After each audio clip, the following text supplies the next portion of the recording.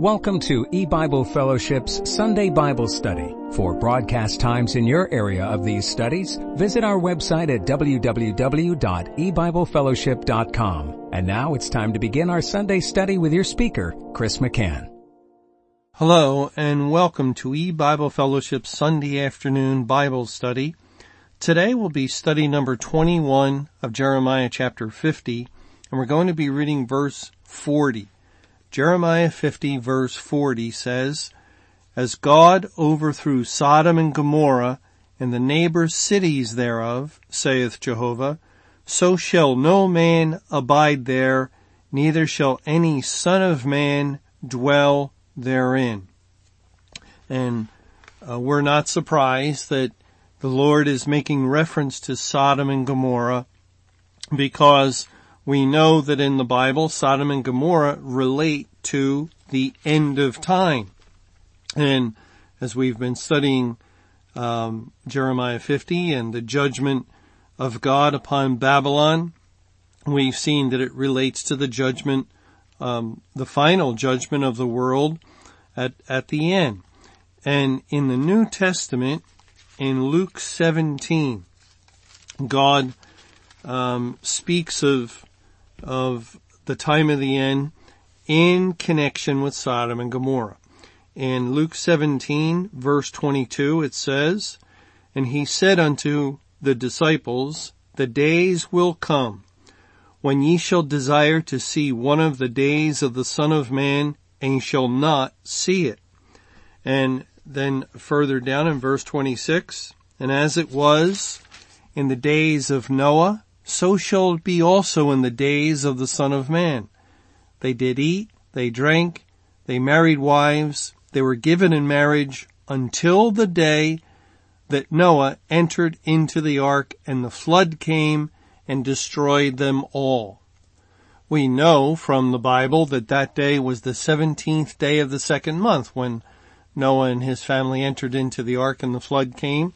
And we also know that the 17th day of the second month identifies with May 21, 2011, because 7,000 years after the flood in the year 2011, May 21 had the identical underlying Hebrew calendar date of the 17th day of the second month as the very day when, in the time of Noah, God brought the flood and began the destruction of that world. And so, Christ is talking about the end of the world, Judgment Day, when he refers to the flood.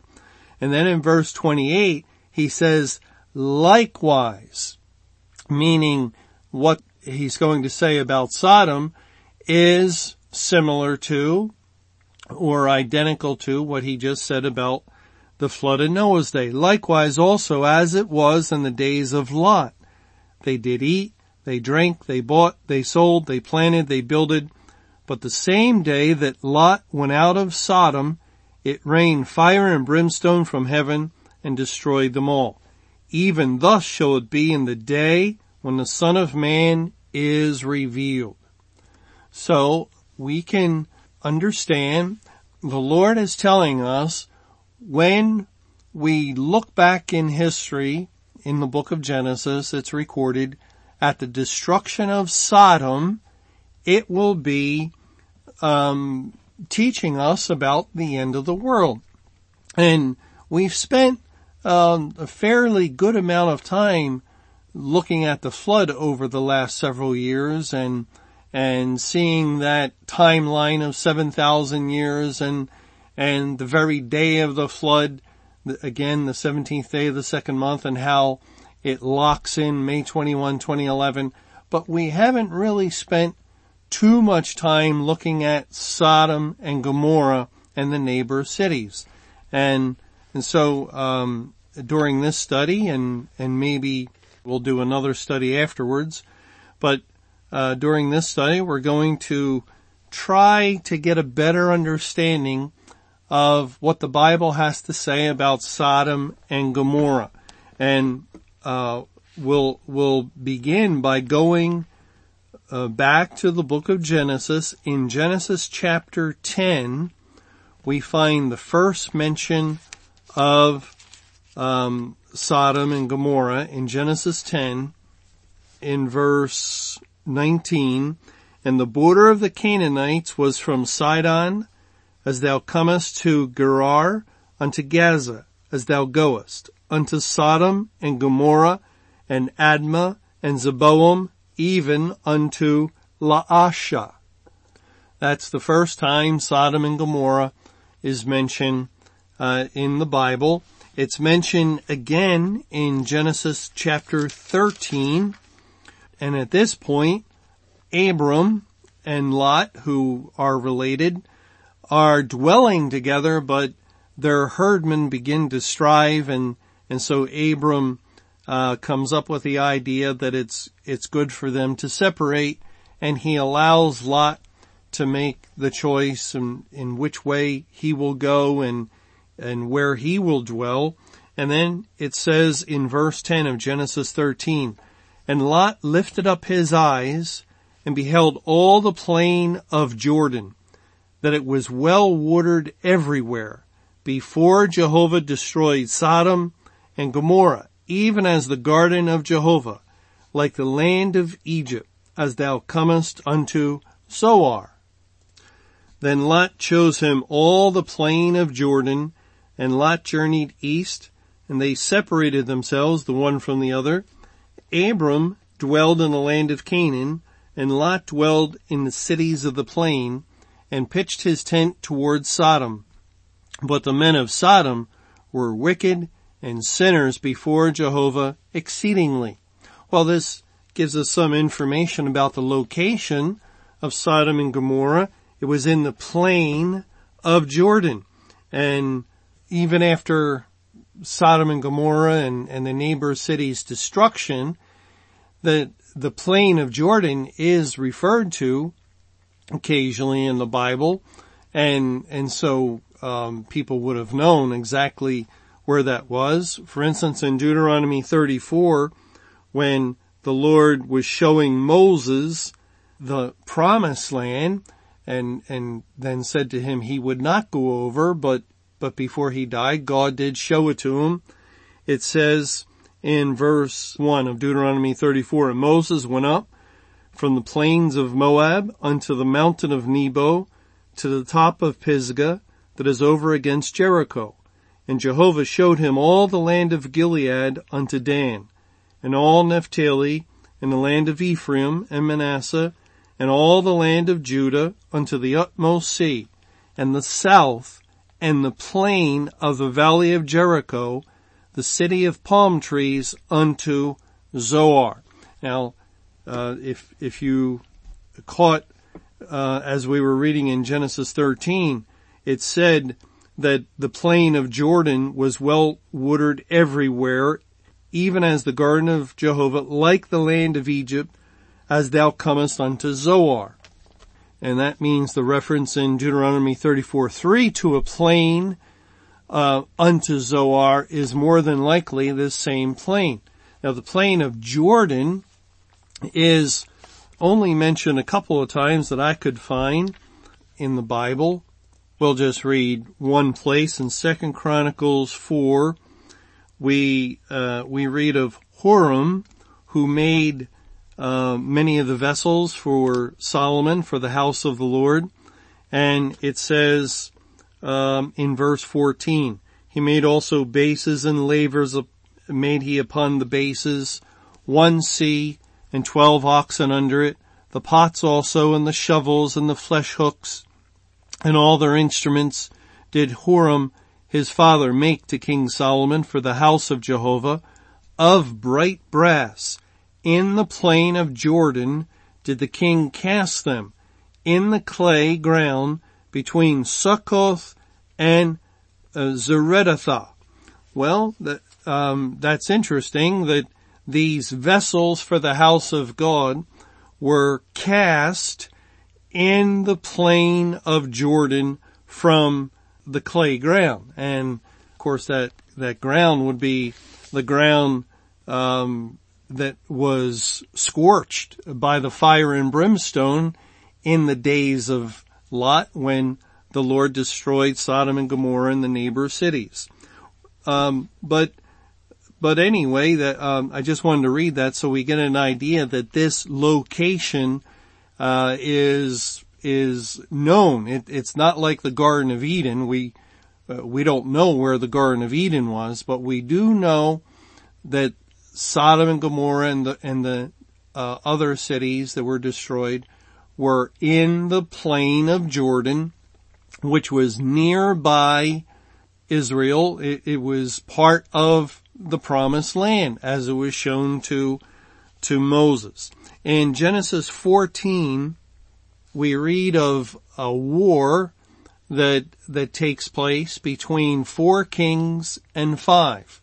And Lot is going to be taken captive in the war, and then Abram will hear about that and arm his trained servants and go to battle with 322 men in total to recover Lot and other prisoners and goods and return them to the kings. And it's interesting that the number 322, if broken down, breaks down to 2 times 7 times 23.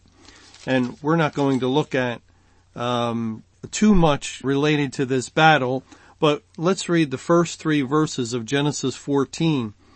And it says in verse 1, "And it came to pass in the days of Amraphel, king of Shinar, Arioch, king of Elasar, Chedorlaomer, king of Elam, and Tidal, king of nations, that these made war with Bera, king of Sodom, and with Bersha, king of Gomorrah, Shinab, king of Admah, and Shemeber, king of Zeboam, and the king of Bela, which is Zoar." And so there's 4 kings listed in verse 1 that made war with 5 kings listed in verse 2. Now, it's interesting in verse 1, we read of a king of Shinar and a king of Elam, and both Shinar and Elam would be identified with Babylon. The palace of the king was in Shushan, which was a province of Elam. We read in Daniel 8, 1 and 2. And Shinar, we read of in Daniel chapter 1, the first couple of verses, is where the house of the Babylonian gods was located. And so we can understand this army made up of 4 kings somehow relates to an early form of Babylon. And Babylon really came into existence back at the Tower of Babel. And as Babylon comes from that word Babel. And so I think Babylon relates to the nations. And we do have here in Genesis 14:1 title, King of Nations. And so with that title given to this king, we can see how he is representative of the world.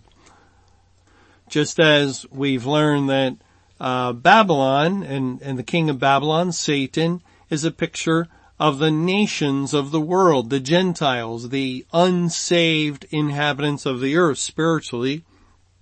Well, anyway, these 4 kings come against 5, and what's interesting is that there is Sodom, Gomorrah, Admah, Zeboam, and Bela mentioned.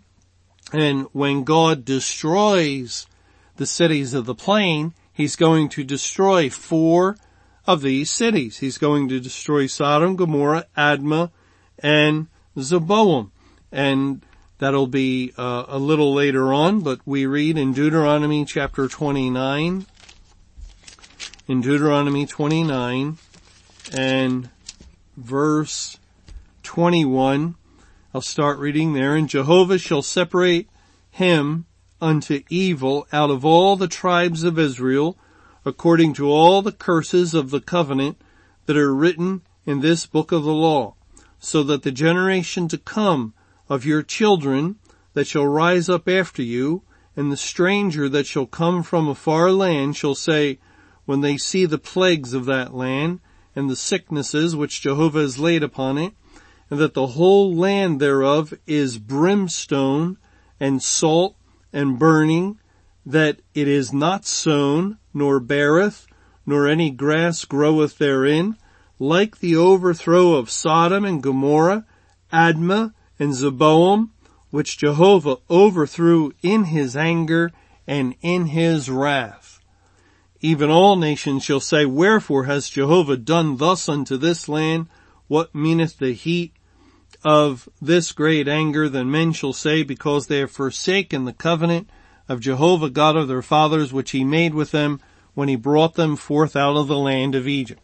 Now, I wanted to read this for a couple of reasons. One is that even though Luke 17 identifies the destruction of Sodom with the end of the world, along with the flood, there is also a good amount of language in the Bible that relates Sodom and the destruction of Sodom to the church, to Israel of old, or to the New Testament church, as we read in Revelation 11, when the two witnesses are killed and their bodies are lying in the street of that great city, which spiritually is called Egypt and Sodom.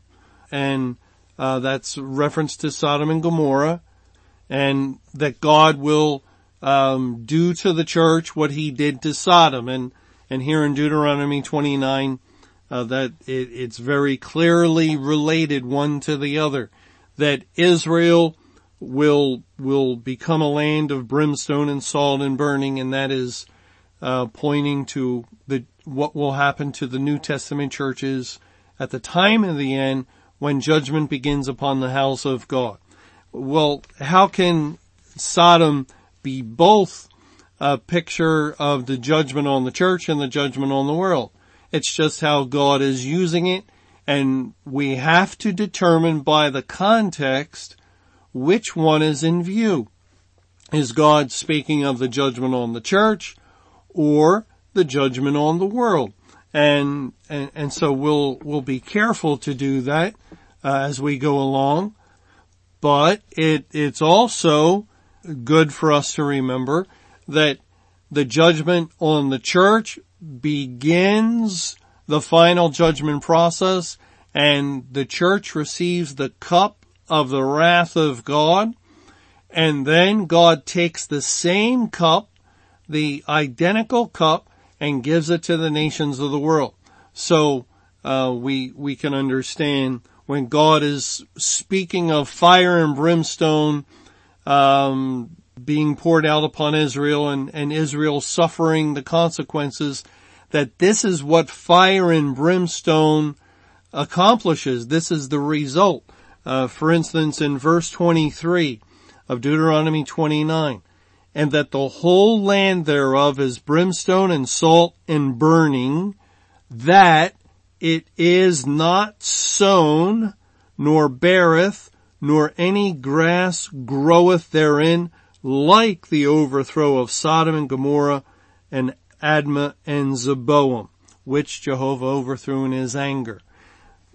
So, the pouring out of fire and brimstone will result in a ground, in fields that cannot be sown, and that cannot produce any grass, that cannot bring forth any fruit. It will not bear. You can't sow the ground and expect to harvest a crop. It's done. It is destroyed. There is no fruit that's going to come forth from the ground that has been scorched by fire and brimstone falling from heaven. And that's important because God speaks of fire and brimstone falling or being poured out in the day of judgment. In Revelation 14, he says in verse 10, "The same shall drink of the wine of the wrath of God, which is poured out without mixture into the cup of his indignation, and he shall be tormented with fire and brimstone in the presence of the holy angels and in the presence of the Lamb." And we know the word tormented is not as it appears or as you might think when you read it, as we think of maybe before we started more carefully reading the Bible and looking into God's final judgment of mankind and seeing that it has nothing to do with a place called hell, but actually it is ultimately annihilation, and references to torment, which previously we would have just associated with individuals suffering forevermore in that place called hell. Now we understand, no, it cannot take place there because there is no hell. It's a condition. It's not a place. And so we looked more carefully into that word, and we saw it's a word that identifies with individuals that toil in rowing or other words that have nothing to do with being tortured, but where there is frustration and there is difficulty and those kinds of things that produce torment in a sense. And here God is saying that in the day of judgment he will pour out into the cup of his wrath fury that will torment others with fire and brimstone, and this will be done in the presence of the holy messengers, the true believers, and in the presence of the Lamb, the Lord Jesus Christ. And that's exactly what's happening now. God is spiritually giving the cup of his wrath to the unsaved people of the earth. They are being tormented, as we also read in Revelation 9, for the period of 5 months. That is a figurative period of time representing the entire Judgment Day, the prolonged period of Judgment Day. And so they're being tormented with fire and brimstone in the day of judgment. But just so we don't miss it, in Psalm 11, God gives us these verses to help us understand fire and brimstone. Psalm 11 verse 5, "Jehovah trieth the righteous, but the wicked and him that loveth violence his soul hateth. Upon the wicked he shall rain snares, fire, and brimstone, and a horrible tempest. This shall be the portion of their cup," the cup of wrath. And no doubt it's speaking of Judgment Day, when God pours out his wrath into that cup of indignation. Here you go to all the unsaved inhabitants of the earth. You must now drink. I brought judgment on the people called by my name, and they drank of the cup, and now it is time to move on from them. The day of transition came on May 21, 2011, and to now give the nations the cup, and will you go utterly unpunished? If I first gave the cup to the people who are identified with me in my kingdom, to those in the churches, you will surely not go unpunished, but you will drink of the cup, God points out in Jeremiah chapter 25. There'll be no escape from the drinking of the cup of his wrath. And what is poured out upon the wicked, he shall rain snares, fire, and brimstone, and a horrible tempest. This shall be the portion of their cup. Snares, fire, and brimstone. Now, maybe you think that God will literally pour out fire and brimstone on the last day and destroy the wicked. Well, this verse is here to help that kind of thinking, to correct that kind of thinking, because if fire and brimstone is literal, then so would snares be literal. And think about that. Is God going to rain down from heaven snares, that is, traps or cages that would be used to catch animals? Are they going to fall from the sky along with the fire and brimstone? No. Obviously, no. It's figurative language. And we know on Judgment Day, it comes as a snare upon all the inhabitants of the earth, according to Luke 21, verses 34 through 36. And so God rains down snares, fire and brimstone. The fire and brimstone is an expression, it's parabolic language to describe the wrath of God, the anger of God, and also to get us to look to Sodom and Gomorrah and the neighbor cities and how God destroyed them. He destroyed them with fire and brimstone. And so that's the Bible's way of directing us to learn more about Sodom and Gomorrah. Well, we saw that 4 cities were mentioned in Deuteronomy 29, and in a couple of other places we know that 4 cities were destroyed: Sodom, Gomorrah, Admah, and Zeboam. But where is the mention of Bela or Zoar?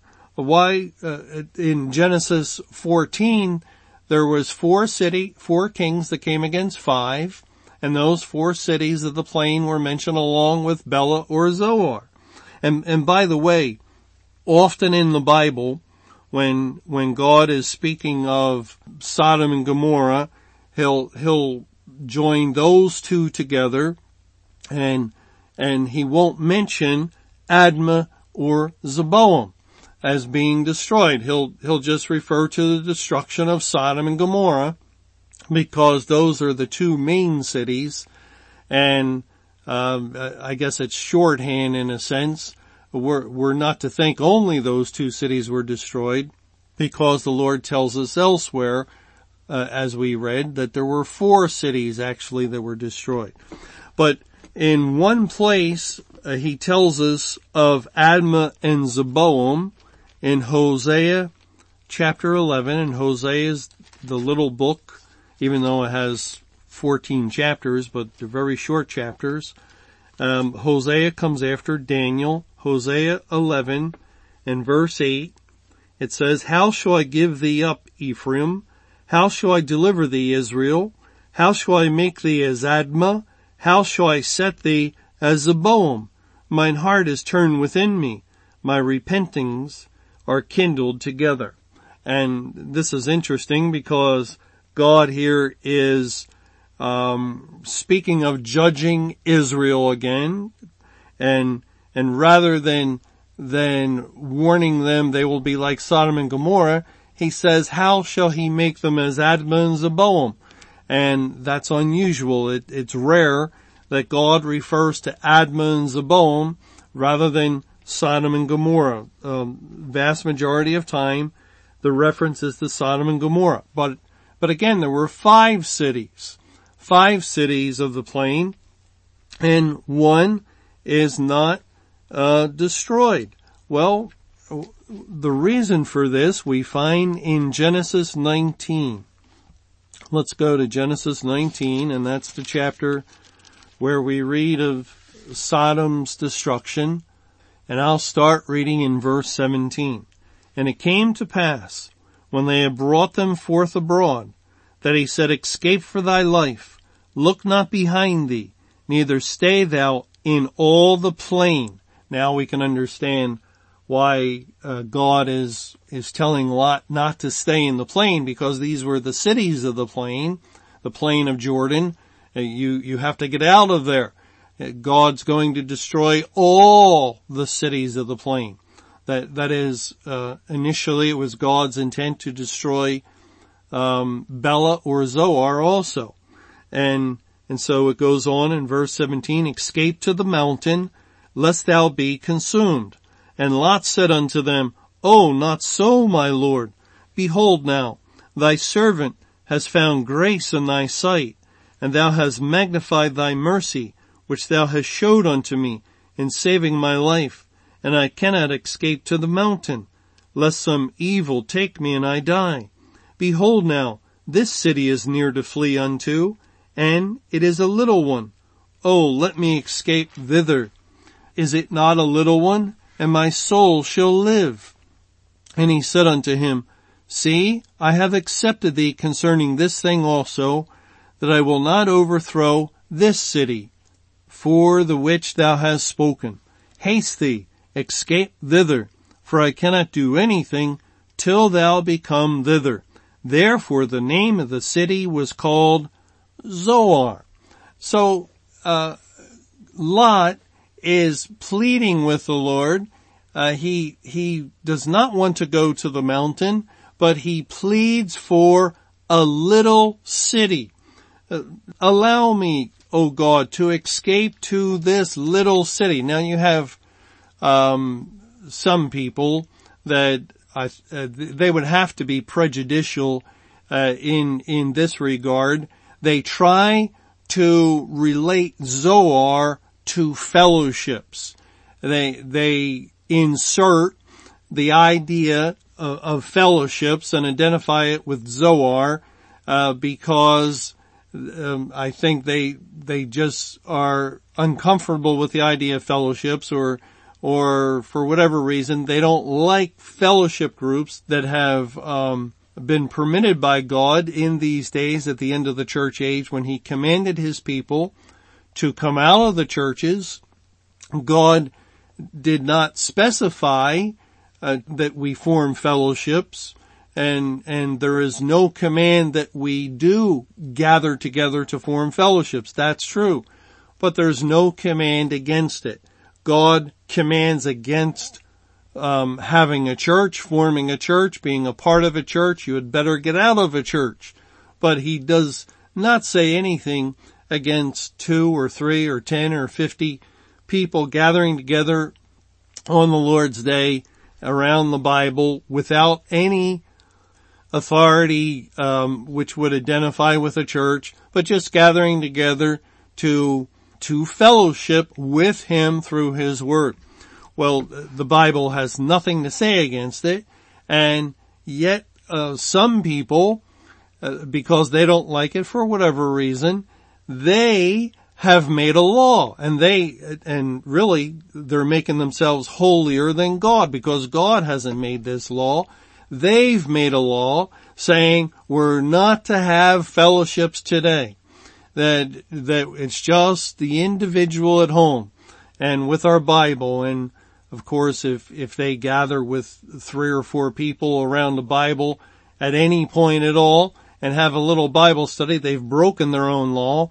But nonetheless, they establish this law, and they point to Zoar, and they say, there it is, Lot should have gone to the mountain, but instead he went to Zoar, and it's looking at those that should have come out of the church and fled to the mountain, and yet they've developed fellowships. Now, how you get a fellowship from Zoar, you can look at our present situation today, and we do know God commands to leave the church and flee to the mountains, and take that idea and then basically assign Zoar the spiritual meaning of fellowship. But you didn't get that from the Bible.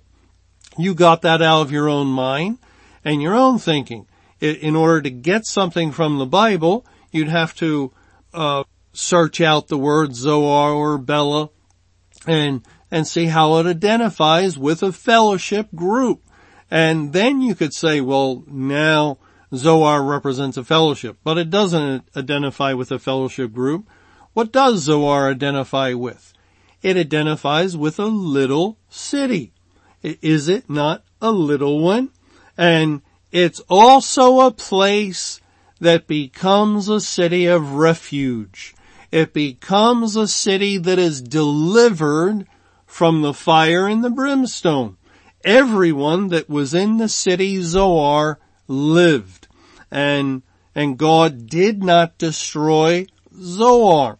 So it really becomes clear that Zoar represents the city of God, or it represents the elect city. Those where the people of God, like Lot, may go and be safe.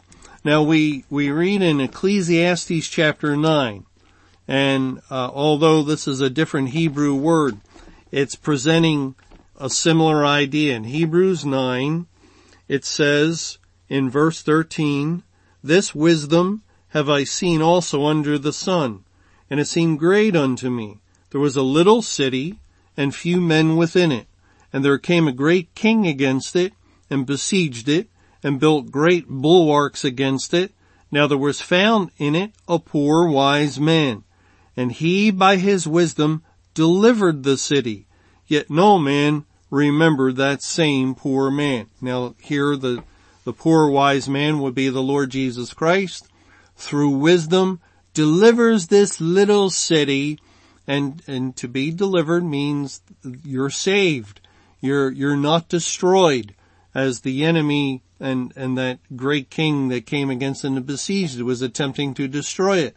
But the poor wise man delivered the little city, and that little city becomes a type and figure of the elect, and it's a little city because we're only a remnant out of the whole, out of a world of billions. God saves a certain number, perhaps as many as 200 million, but that's a tiny remnant out of all of those that have ever lived. And so Lot is making intercession for the city. And we could understand Lot, therefore, to be a picture in some ways of the Lord Jesus Christ. And that may be why he is called Righteous Lot. And Lot could be not only a picture of Christ, who prays for the city Zoar, and God hears his prayer. Remember in verse 21, "See, I have accepted thee concerning this thing also, that I will not overthrow this city for the which thou hast spoken." And so Lot prays for the city Zoar, and Zoar is spared. The fervent prayer of a righteous man, as we read in the Epistle of James, avails much. And the Lord Jesus Christ is the righteous one. Well, Lot is righteous Lot, who prays for Zoar. And Lot is also a figure of the body of Christ. All those that escape the destruction of Sodom and are able to flee to a city of refuge, a city that is spared, is a city that itself is not overthrown. And now what's interesting is that Zoar is right there in the plain. It's in the plain of Jordan along with those other cities. And so those other cities were destroyed by fire and brimstone, and Lot and his two daughters, and at this point perhaps his wife, I think it is correct that his wife was with him at this point, as they all enter into Zoar. And let's see, in verse 22, "Haste thee, escape thither, for I cannot do anything till thou become thither." Therefore the name of the city was called Zoar. The sun was risen upon the earth when Lot entered into Zoar. Then Jehovah rained upon Sodom and upon Gomorrah brimstone and fire from Jehovah out of heaven, and he overthrew those cities and all the plain and all the inhabitants of the cities and that which grew upon the ground. But his wife looked back from behind him, and she became a pillar of salt. Yes, that's how it happened. The family of Lot entered into Zoar, and once Lot entered into Zoar, since he represents the elect, and Zoar, the safe city, sort of the city of God, once Lot, typifying all of God's elect, the last one to be saved, goes into Zoar. Now God has completed his salvation program, as we would relate this to the time of the end. He has saved the last one whose name was found in the Lamb's Book of Life. And at this point, God may now bring the judgment. He may now shut the door of heaven. He may now put out the gospel lights. He may now pour fire and brimstone from heaven and rain it upon the inhabitants of the earth. And so verse 24 tells us then, only then, after Lot was safely into Zoar, that little city, typifying again, salvation, then Jehovah rained upon Sodom and upon Gomorrah brimstone and fire from Jehovah out of heaven, and he overthrew those cities and all the plain. But where was Lot and his family? They were in the plain. They were there in the very midst of it. They were not escaped to a mountain far away, but they were right in the midst of the destruction, and they were so close that Lot's wife looked back once the fire and brimstone started to fall towards Sodom, because she could see it taking place. And so this helps us to understand, I think, the illustration, the historical parable that God is giving us, the picture that he's painting, is that his elect were right there. They were safe and protected within the city of Zoar, but they were right there in the plain. The place that the fire and brimstone was falling was in all the plain. And so it must have been falling all around them. But it did not come against them. It did not harm them. And it's only when Lot's wife looked back that she was harmed, but she turned into a pillar of salt. It's not that the fire and brimstone itself fell on her, but well, we can see how that would relate. We'll maybe save that for another time, to people that have, in a sense, were delivered out of the world on May 21, 2011, the beginning of Judgment Day, because they believed the Bible at that point, intellectually and maybe through a profession. If you would ask them, do you believe May 21's Judgment Day? Do you believe this doctrine and that doctrine that God has opened up? Oh, yes, I believe. Oh, wholeheartedly I believe. And then on May 22nd, do you believe? No, I don't believe. And I feel awful and terrible and about this whole thing. And or sometime soon after, they go back. They turn back from, as we also read in Hebrews 10 recently, the just, we believe these things by faith. And, I better read. I can't remember exactly. In Hebrews 10, verse 38, now the just shall live by faith, but if any man draw back, my soul shall have no pleasure in him. And many souls have drawn back to the world, to the church, to former doctrines, and God has no pleasure in them. And it's an indication they were never saved to begin with, like Lot's wife. She went along. She was perhaps an obedient wife, and she trusted her husband maybe, or the situation just called for it to get out, but she had these nagging thoughts and was of a double mind, and finally it was revealed when she looked back and God destroyed her.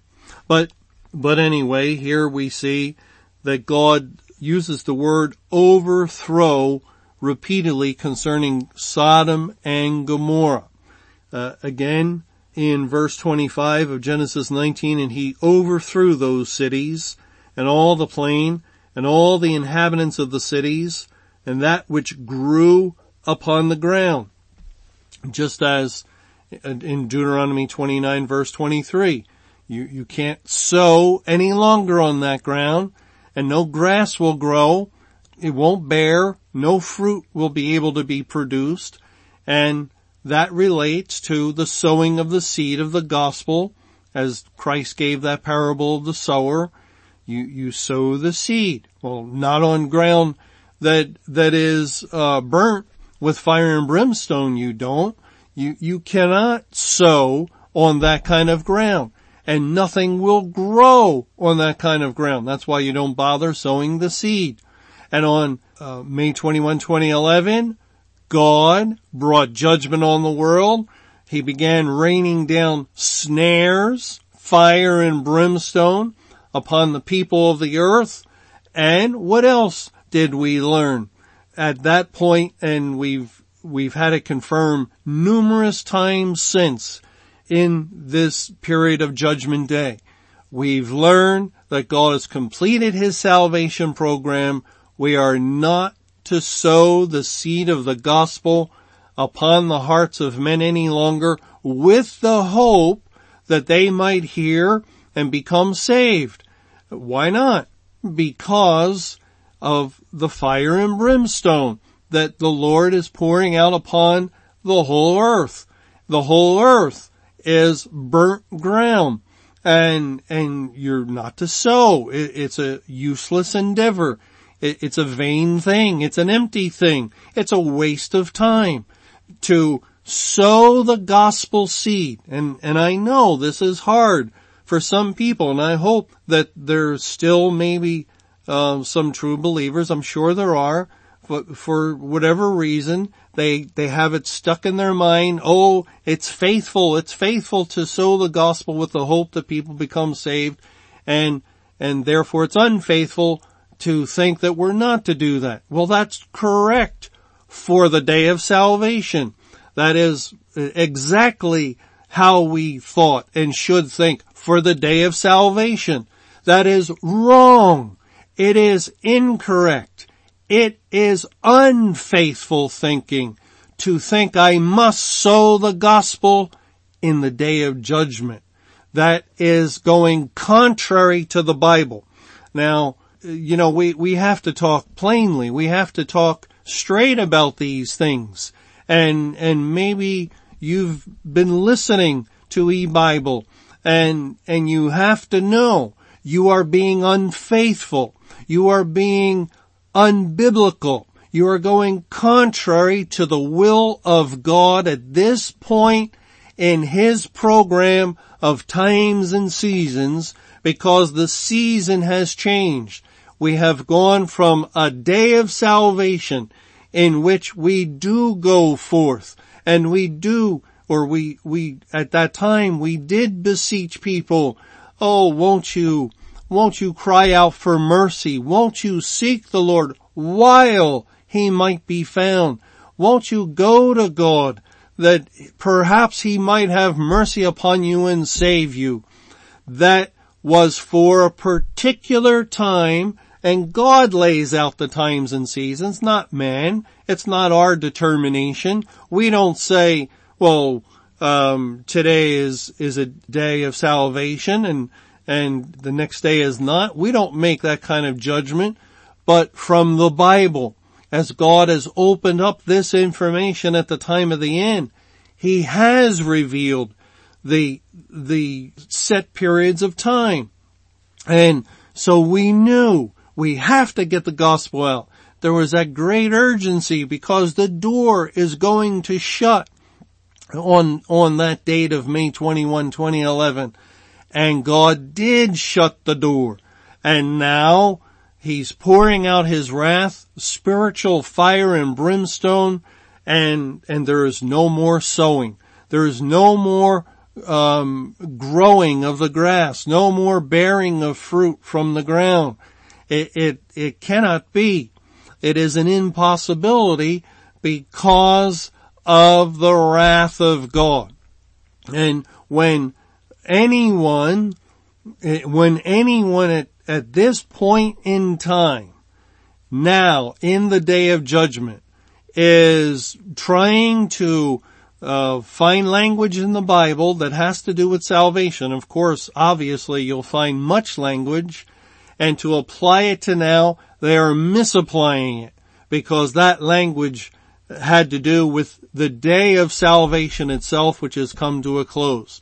And I'm sorry, but the truth is that if you are trying to share the gospel with the hope that people will still hear and become saved, you are in the identical position of those in the churches. They tell their congregations that God is with us, God is still saving here in this place at this time. There's no difference between this time period and 20 years ago or 30 years or 100 years ago.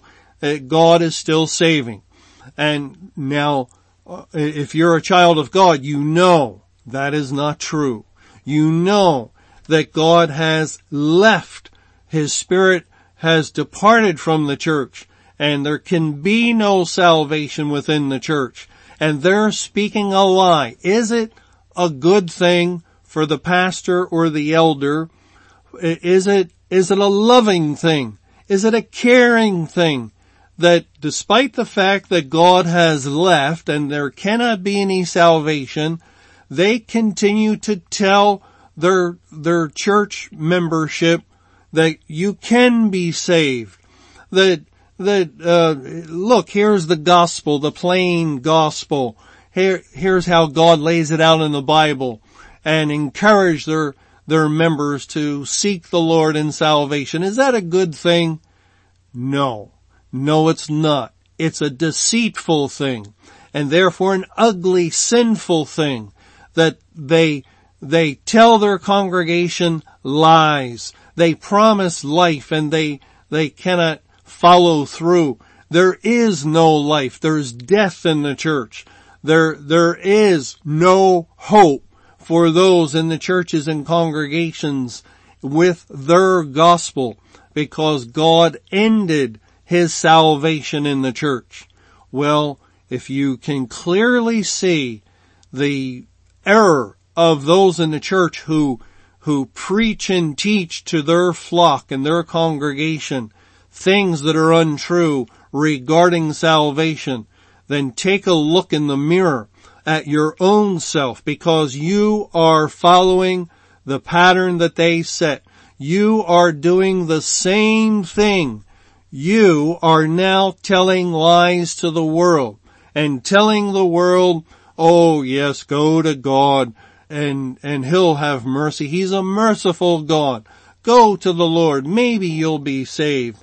And you're telling people lies, giving false hope and false assurance, because Judgment Day has come and there is no more salvation.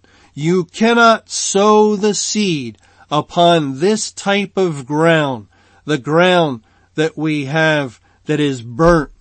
It's like smoldering ashes. It is fire and brimstone falling from heaven. You can't find a spot in all the world that is not covered by fire and brimstone. Thanks for joining us for E-Bible Fellowship's Sunday Bible Study. For more information or to hear additional Bible studies, be sure to visit our website at www.ebiblefellowship.com.